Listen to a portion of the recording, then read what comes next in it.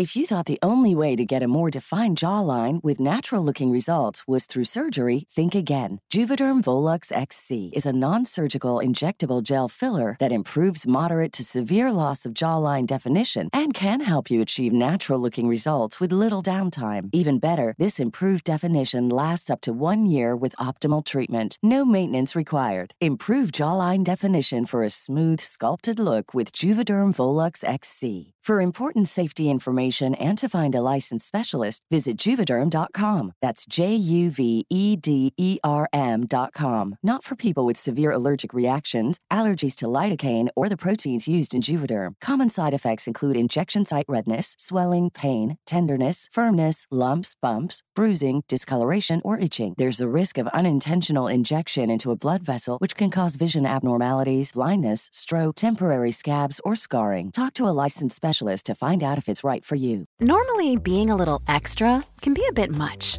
but when it comes to healthcare, it pays to be extra. And United Healthcare makes it easy with Health Protector Guard fixed indemnity insurance plans. Underwritten by Golden Rule Insurance Company, they supplement your primary plan, helping you manage out-of-pocket costs without the usual requirements and restrictions like deductibles and enrollment periods. So when it comes to covering your medical bills, you can feel good about being a little extra. Visit UH1.com to find the Health Protector Guard plan for you.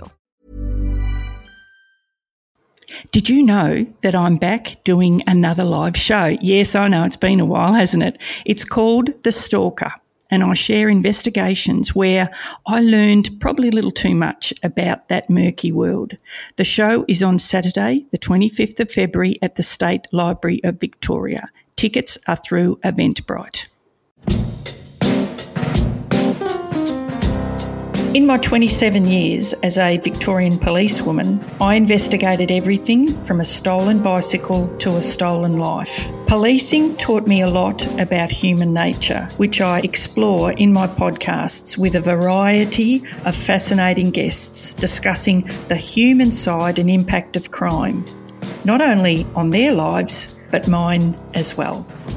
My podcasts are not suitable for children and some adults for that matter. If you find yourself affected by my subject matter, please contact Lifeline or any other support service or person that you feel comfortable with. Thank you. They need that understanding, if you like, that it's normal to be nervous, it's normal to be frightened, it's fear of the unknown, but your evidence is like so important. You may remember around September last year, we spoke with Anne O'Brien when she was in Goondiwindi on a travelling holiday with her husband. Anne retired last year after 25 years as part of a team within the OPP, the Office of Public Prosecutions. Anne was highly trained and part of a team within the OPP who supported victims in any matter referred to the OPP by police. Although police and the OPP are different organisations and they've got different roles, they work together on criminal cases.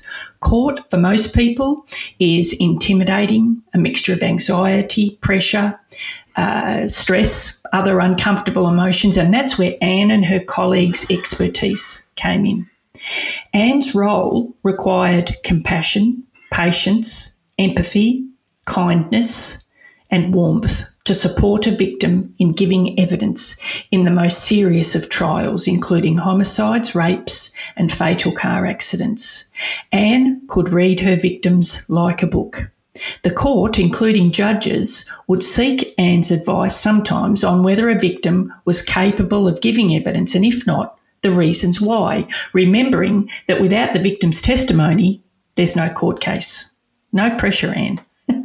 Anne's role had many facets, including explaining to the victim or witness how the court system worked, keeping the victim updated on the case progress, providing advice on giving evidence in court, explaining to the victim certain decisions that had been made during the case and why a certain decision had been made, supporting the victim during meetings with lawyers, and if required, refer them to other specialist services for further support, for example, like a child witness service, a witness assistance program, and court network.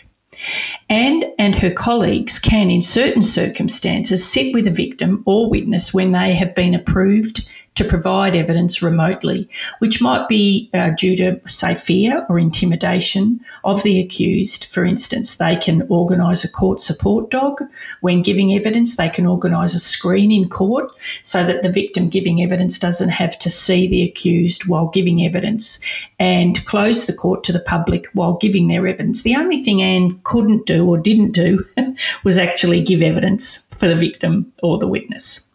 I'd met Anne way back in around the early 90s when I began specialising in sex offence investigations and going to trial. And I called on Anne and her expertise many times, and we've remained good friends, great friends ever since. So why the delay, I hear you say, between parts 1, which was released in October, to only now you hearing part 2? Well, you may not believe this, but I'm going to try.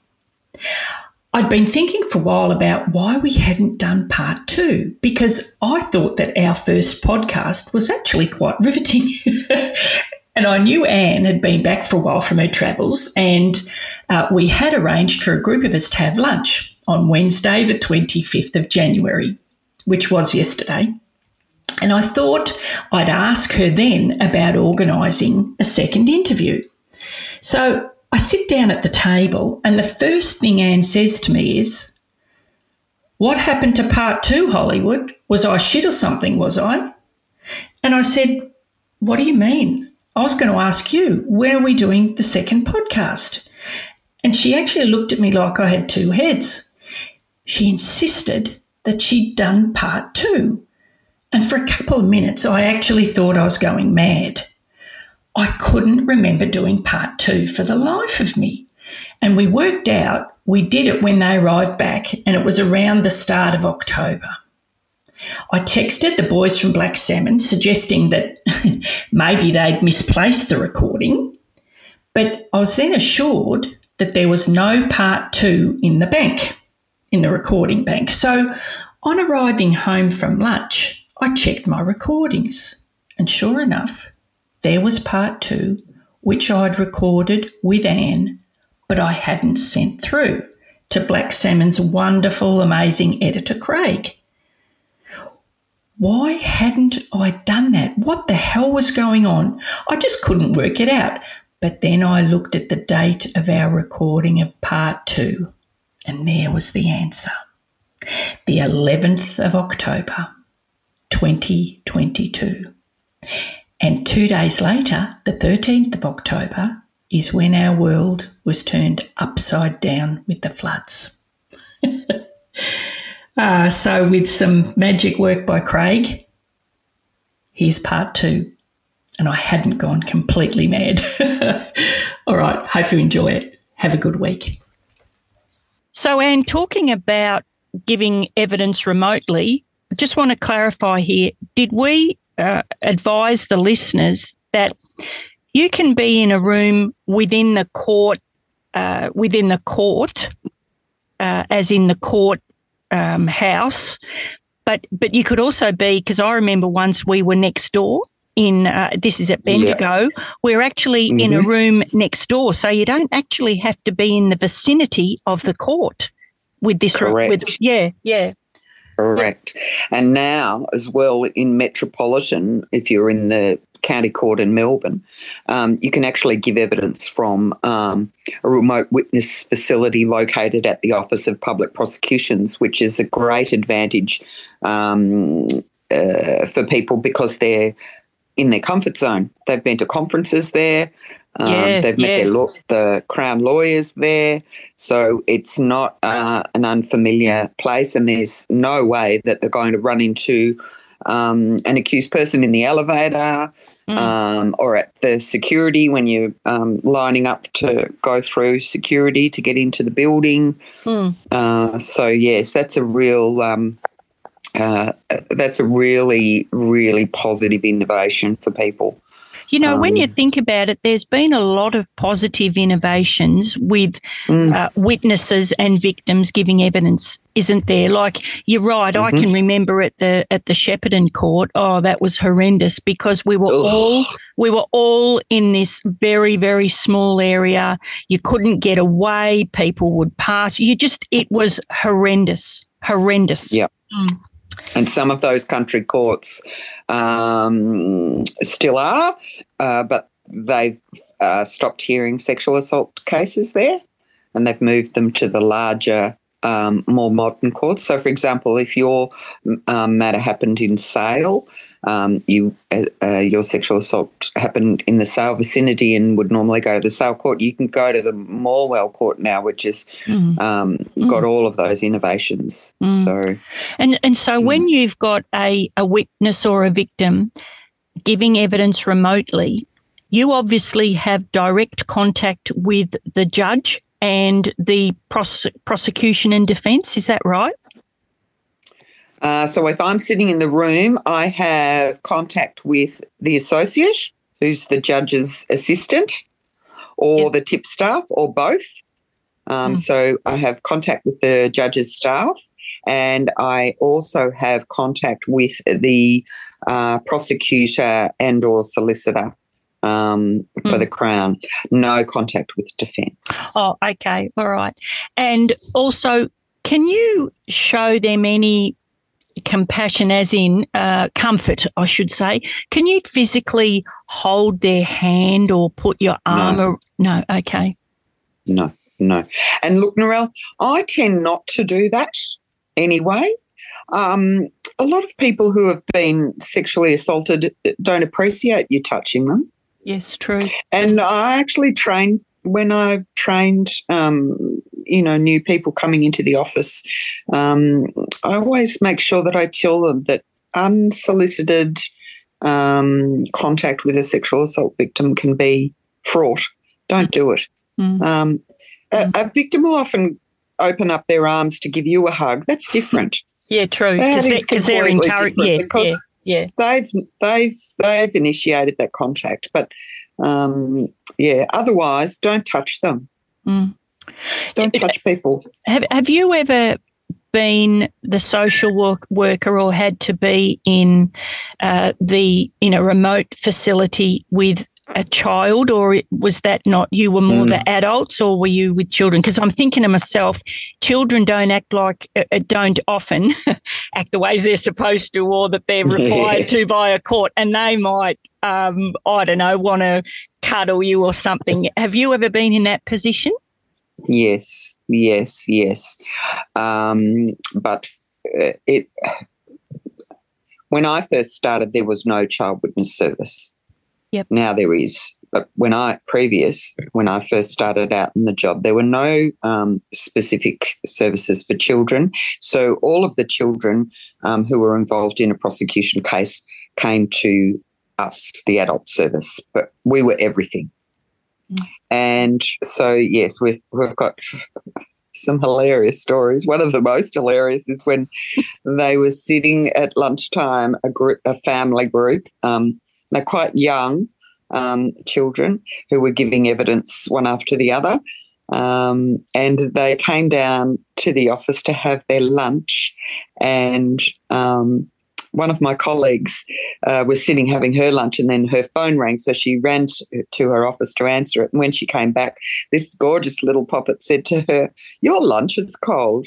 And Renee said, "What do you mean? How do you know? I just heated it up." And she said, "Oh, well, I just had some."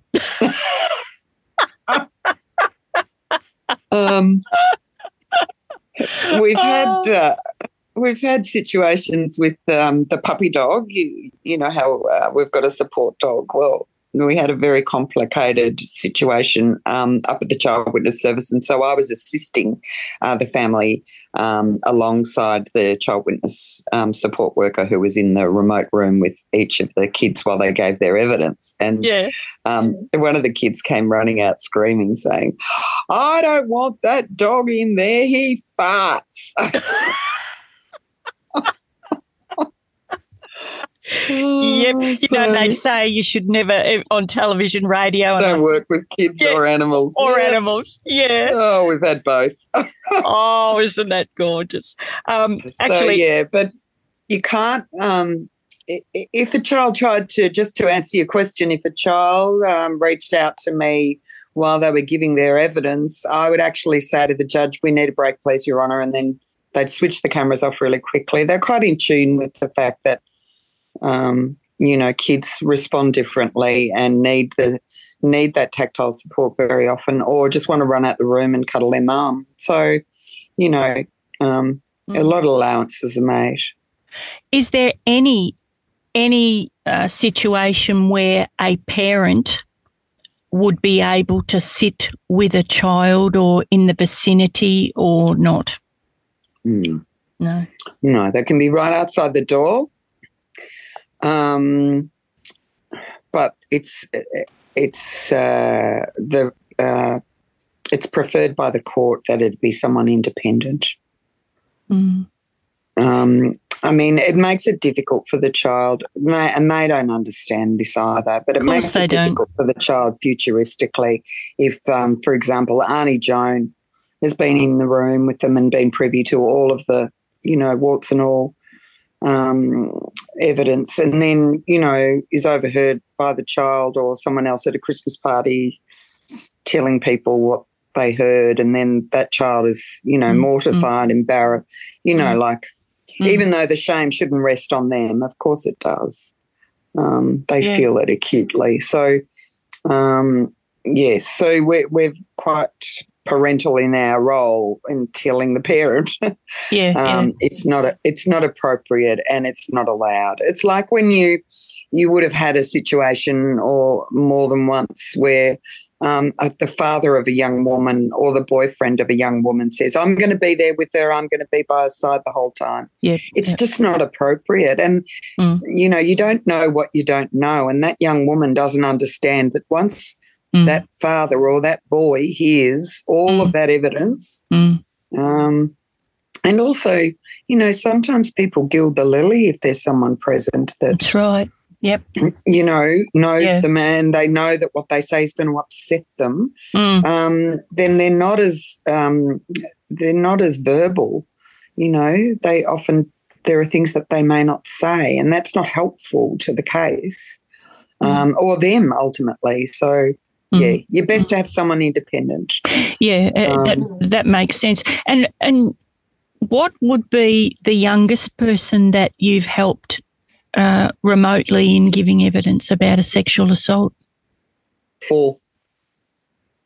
4? 4. We didn't actually make it into the room. I'll just give you the quick version.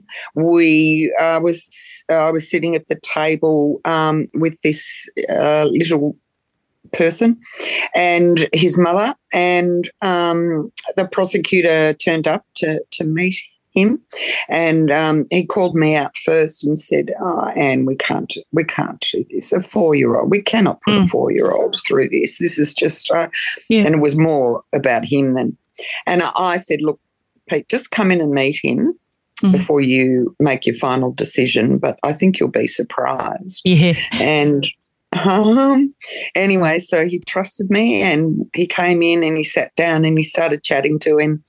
And I won't give you the warts and all because it's a bit rude, but the prosecutor said to this little child, do you know why you're here today? And he said, yes, I came to tell you all about what my dad did to me that he shouldn't have done because it was bad.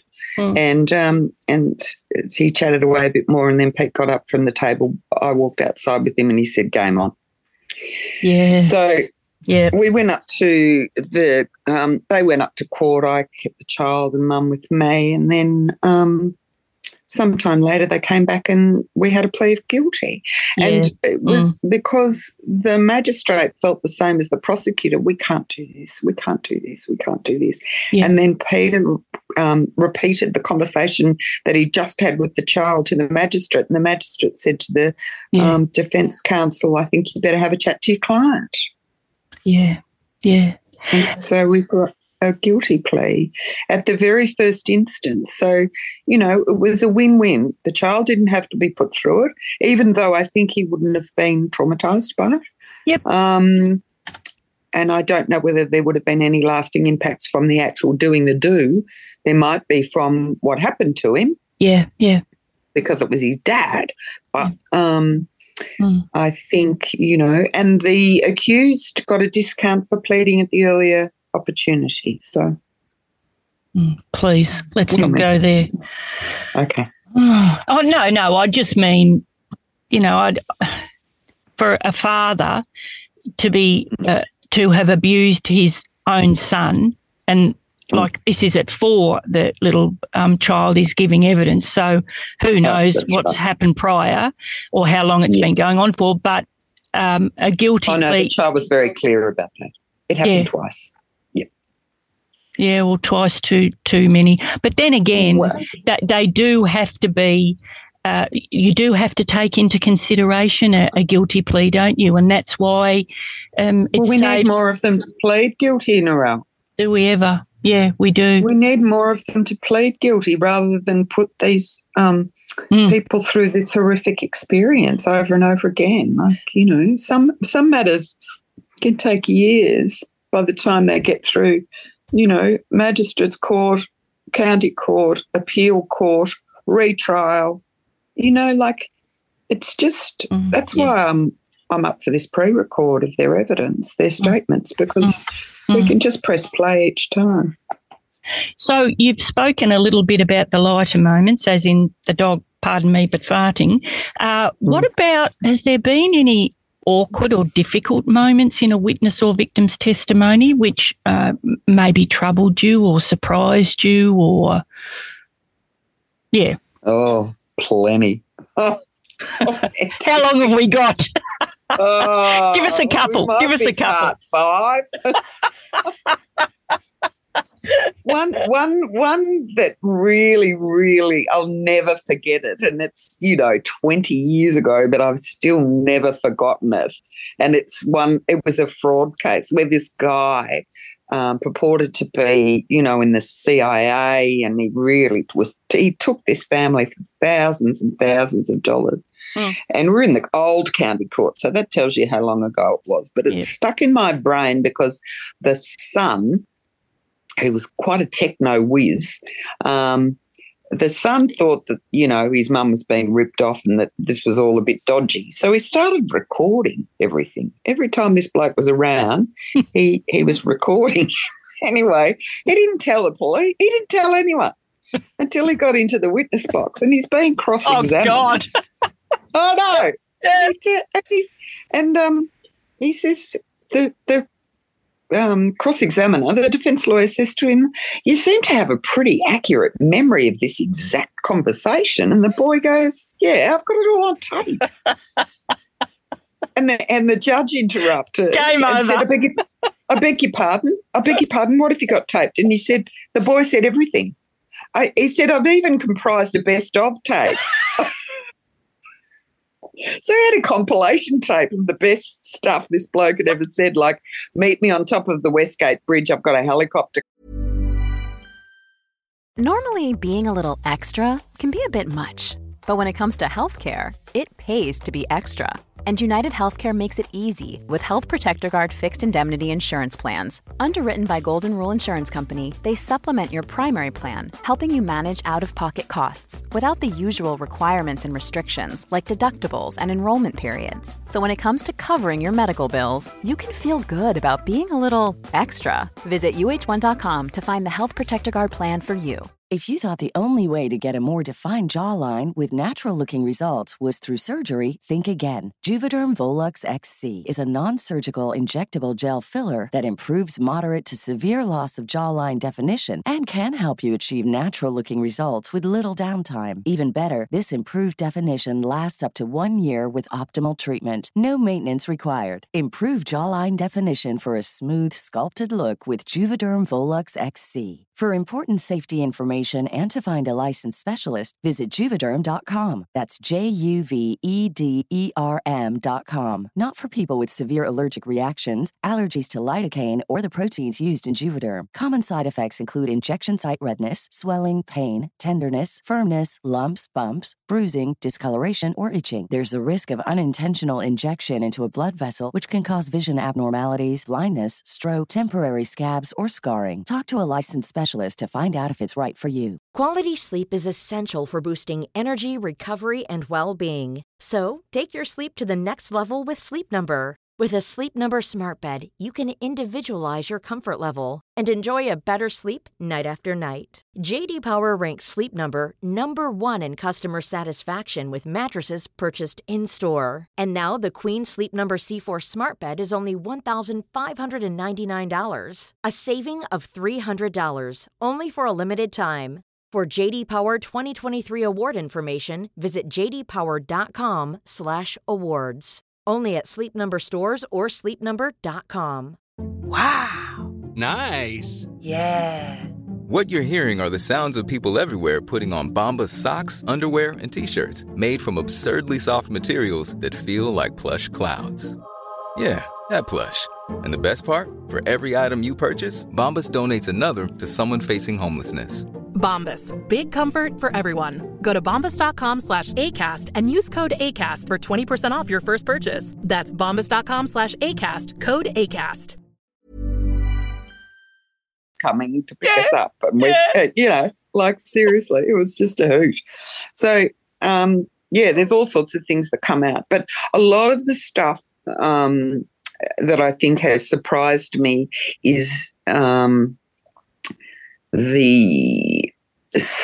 the information that comes to a person who's being cross-examined, because they're being asked a question about, like, why didn't you do this or why didn't you do that?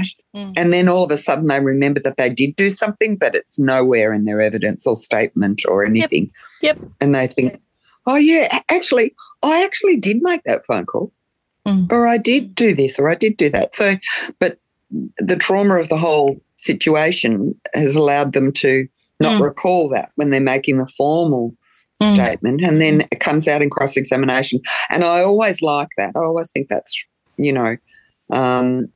good on you for saying that, because a lot of people think if I haven't said it before, I can't say it now. Yeah. But they can. It's their evidence. It's their response, and they can say whatever they like with the world, pretty much. Yep. What are your thoughts on judges and other court personnel, for that matter, wearing wigs, the black capes and all the other legal trimmings they adorn? As I would think many appearing in court could find that really intimidating. Forewarned is forearmed. If you go to hospital, everyone's got a uniform on. If you go to the police station, everyone's got a uniform on, unless you're a detective. Uniforms are a part of life. And a wig and a robe, although a lot of them don't wear wigs anymore, but the wig and the robe is part of the court uniform. And so we show people, when we're orienting them to the court and to the process, we would show people pictures. We would take them up to an empty courtroom for a tour. We would take them into the remote TV room and show them how the technology works. And while we were doing all that, there would be barristers and lawyers and people on the street wearing wigs and robes to and from court. And it just became their uniform, de rigueur. So I understand why people in the judiciary may not want to give them up, because one of the reasons that they like to wear them is for the purposes of anonymity. And it's true. You see a judge that you've only ever seen on the bench in a wig and robe, and then you see them out at the cafe next door getting a coffee. You don't recognise them mostly. Yeah, true. Yeah. I think what you're saying is, with court in general, it's so much about, it's all in preparing the person that is going to be giving evidence, that this is how the court works, this is how it looks, this is how the people are dressed. And as you said before, forewarned is forearmed. So if they know that these people are going to be having wigs on and they're going to be dressed a certain way, but if you didn't prep them properly, it would be intimidating. But you're right, it is about preparation. Yes. Yes. And I mean, you can't prepare them in terms of their evidence. No. Because that would be improper. But you can certainly prepare them for what the system comprises, what the system looks like. Who goes first? Who goes second? Yeah. Is there a third? Yeah, there is, re-examination.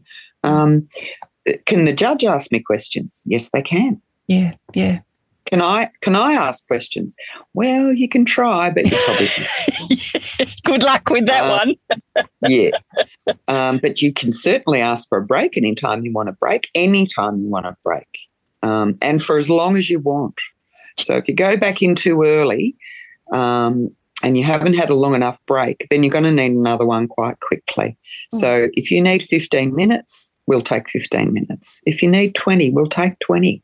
We'll take as long as you want because the court will wait for you, for your evidence. You know, I try always to impart how important that person's voice is. Yes, yeah. Because, again, no victim, no gig. Not one of those 20 people in that courtroom has a gig if we don't have, sadly, a crime that's been committed against a person. Yeah, you're right. You know, it reminds me one of the first times I ever gave evidence at the old Melbourne Magistrates Court, and it was all getting a little bit difficult. I was in the witness box giving evidence as the informant. You know, it was all very, very, I felt very important, and I can remember they were giving me a bit of curry about something, and I remember it all got a bit hard, and I asked if I could be excused and go and speak to my sergeant. No. How did that go? Not well. You can stay right there. I've had to give evidence a few times too, Narelle, and I'm glad I've had the experience because I can actually speak to that experience. Informants give evidence in every case, more than once. So you can speak to that experience and tell people how nervous you get before you go in, and you've done it, you know, hundreds of times, but you still get nervous because I think they need that. They need that that understanding, if you like, that it's normal to be nervous. It's normal to be frightened. It's fear of the unknown. But how important their voice is, and that's why it always came out with me. You know, it's so important. Your voice is so important. And look, I've only given evidence about trivia, about nothing, and I was so nervous. But you know, and my evidence was not of any importance. But your evidence is like so important that it would be abnormal to not be nervous about It would be, apart from people say that one of the most nerve-wracking things you can do is do public speaking. I think the other one is giving evidence in court. And as you say, police give evidence in court, or not so much these days, but in my day, we gave evidence all the time, and it didn't matter how well prepared you were. You know, it was a nerve-wracking experience. Have you ever had a situation where a victim couldn't give evidence due to their nerves or anxiety? Yep. I'm so pleased I can count it on one hand.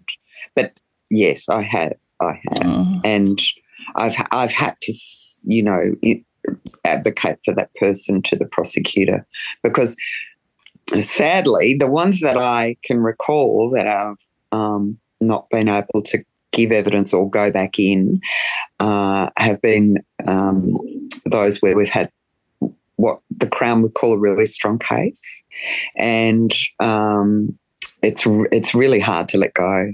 Like, can you explain that? Can you explain what you mean by that? Well, in sexual assault cases, it's often very, very difficult where you've got a word-on-word situation, he said, she said. In some cases you have, because sex offenders don't commit offences in front of, members of the public, if you've got a case where you've got, for example, strong forensic evidence, where you've got physical injuries, which are quite rare. People think that someone who's been assaulted is going to have a lot of physical injuries, but that's quite rare. Yeah, it is. So cases like that, where there's other and maybe good corroborative evidence, like she or he told someone straight away, or went straight to the police station, or it was on CCTV footage, like that one in the laneway, and he still won.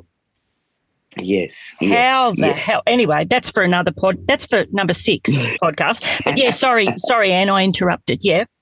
So you've got situations like that, and the victim survivor is so traumatised that they just can't continue or can't go on in the first place, and the prosecutor's like, can you try harder? Can you encourage more? Can you, this is a really strong case, and because I know what I know, and I've been around long enough to know when someone is at their limit, and there's nothing that I am prepared to do to push them over the edge.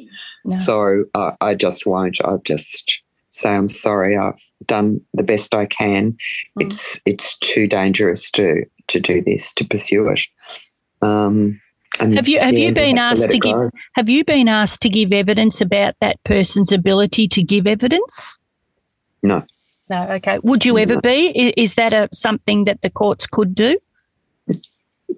It has happened to me once, but I never ended up in the box because the Director of Public Prosecutions at the time, actually all of the DPPs that I've worked under have said, no, our social workers will not give evidence. Full stop. So this particular day, it was one of the underbelly killings, and a young boy saw something. Saw the event. Yep. And he came along to court with his father. The father didn't want to bring him. He's only 12. The father didn't want to bring him, but he was an eyewitness to something really important. So I encouraged the father to bring him. And then I said to the court, I said to our guys, you've got a very small window here. This father's very anxious about his boy. I've got a 12-year-old. I had a 12-year-old at the time. I understand where he's coming from, and I don't know how long I can hold on to him. So don't faff around. Get this boy in, done, out. Yep. Anyway, they didn't. They dragged the chain. So, of course, the dad said, I'm not coming back after lunch. Neither's my boy. We're going home. Fair enough. And they left and they didn't come back. Yep. And so I had to go and tell our blokes, well, I'm sorry, but your window's closed. And the judge was very, very upset with me. Not with the court faffing around, with me. You? With me. So he asked that I present myself at 9:30 the next morning and go into the witness box and explain to him why I didn't rugby tackle this 12-year-old to the ground and hang on to him until after he'd given evidence. And I was so upset. So I went straight to the director and told him what had happened, and he said, meet you downstairs in 5. He comes flying down with his wig and robe on. We go marching up to the court, and the judge comes on the bench at 9:35, and the director's sitting at the bar table next to the prosecutor. I love it. Behind the director. And the judge goes, okay. Look, I've had a think overnight, and I've decided that it would be inappropriate for me to call Ms. O'Brien to explain what happened yesterday. I just have to take the prosecutor's word for it. I'm sure that's accurate, and I'm sorry we've wasted your time, Director. Anyway, as we were walking out, the director, I'm not going to mention his name because he'd be mortified. Yeah. But as we're walking out of court, he says in a very loud whisper, well, that spoils all my fun, didn't it? So, yeah, hilarious. But, yes, word gets out, and no, I've never been called before that or since. Oh, I love it. That's very funny. So how do you actually calm people down enough to give evidence? Like, do you have any secrets? Oh, gee, Narelle. Depends on the person. I've got lots and lots of tactics that I use. And do you use humour? I'm thinking humour. Oh, my God, all the time. Do you tell rude jokes? No, I don't tell rude jokes, but I do tell stories. I do tell stories from my experiences, like we're doing now. I talk about, someone who didn't want to get into the witness box, and every time she thought about it, she'd have to run to the toilet and have a chuck. So I decided, well, this isn't good enough. I just went out and bought a blue bucket. And we sat in the room with the blue bucket, and she didn't need another chuck. And I was so pleased because that meant I didn't have to clean out the bucket. Yeah. And, so things like that works with some people. Men are hard. Men are really, I've always really, really enjoyed working, not enjoyed. I've found it really challenging, but I've also found it very, very satisfying. Yeah, almost, because a lot of people can't get men to the gate, but I was able to. And I always found that really, really important for them. It mostly I would go back over the history of, like, their history of coming forward. Yeah. So, mostly I would, the first person you told, who was that? And then you went to the police. Why did you do that? And you went to the police and you made your statement and you were believed. And then you hung in there through the committal, and the magistrate committed the matter for trial because you were believed. And now we're here at the county court. We're in front of a jury. And, you don't want to take the chance. And then they do. They do want to take the chance. They've come all that way, done all that work.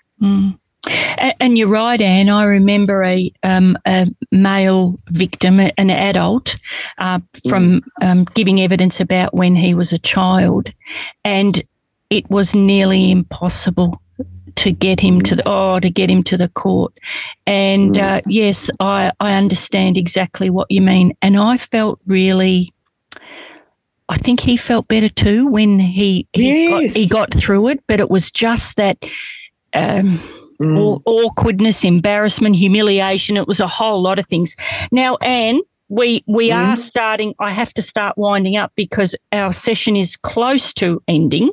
But I wanted to finish on your retirement. Now, I went to your retirement function a few months ago. Some of which Thanks for coming. Did I go? Did I? You had a great time. I know. I think you got best on ground, didn't you, Sue? And just leave it at that, thanks. Best on ground. I think myself and a colleague got best on ground that night. But anyway, what I do remember was the vast range of people who spoke so glowingly of you as a person and their appreciation in the support you provided for the court and really for the state, I suppose. There were judges there, QCs, which we now have to call KCs, barristers, detectives from every squad known to man who are clearly very, very dear friends now. They're not just work colleagues. And I must admit, being introduced to a judge who'd presided over a matter that I'd had in court years ago now, and you know how we're all so very, very prim and proper, and being introduced to him as Knuckles rather than Your Honour, it felt very uncomfortable. But one of your many traits is the ability to converse with people from all walks of life and make them feel at ease. And it's probably why you were just so good at what you did. So you are known for your great sense of fun, adventure and humour. Where does that come from? Did you come from a family of did you come from a really happy childhood, a happy family? Yes, but very straight-80, Roman Catholic, Irish. Yeah. Big family. Well, my family's not big. I've just got the two brothers. I'm the eldest and the loudest, and very different. to all of, like, you know, very different to my parents. I'm very different to my brothers. I'm very, But I don't know. I don't know where that comes from. I just love people, and I love working with people, and and as you can see, I love talking. I just could talk forever, a bit like your good self, you know. We could talk underwater with a mouthful of marbles. But I think we could. I think you know, I just I wanted to come home from my job every day and be able to say I did the best I could, and that meant working as part of a team. That meant you know, my integrity and my professionalism is very, very important to me. And I think people can see that about people. And so I've always felt very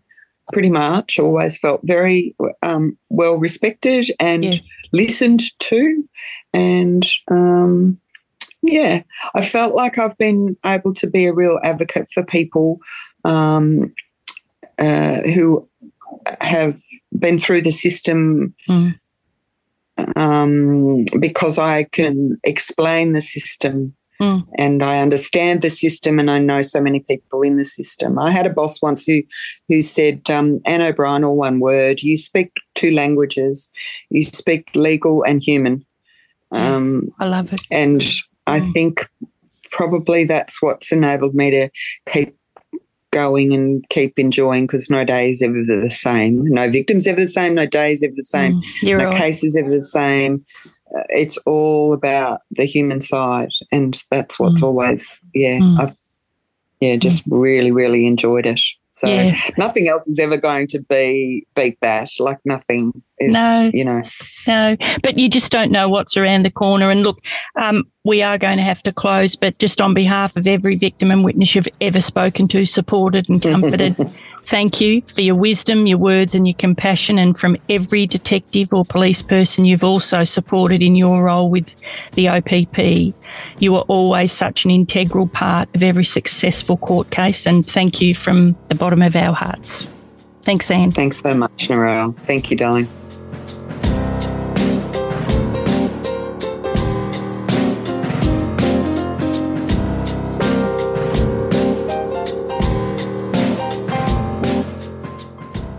As you've probably noticed, we've moved to a new platform called Acast. I think that's the right expression, I've got no idea.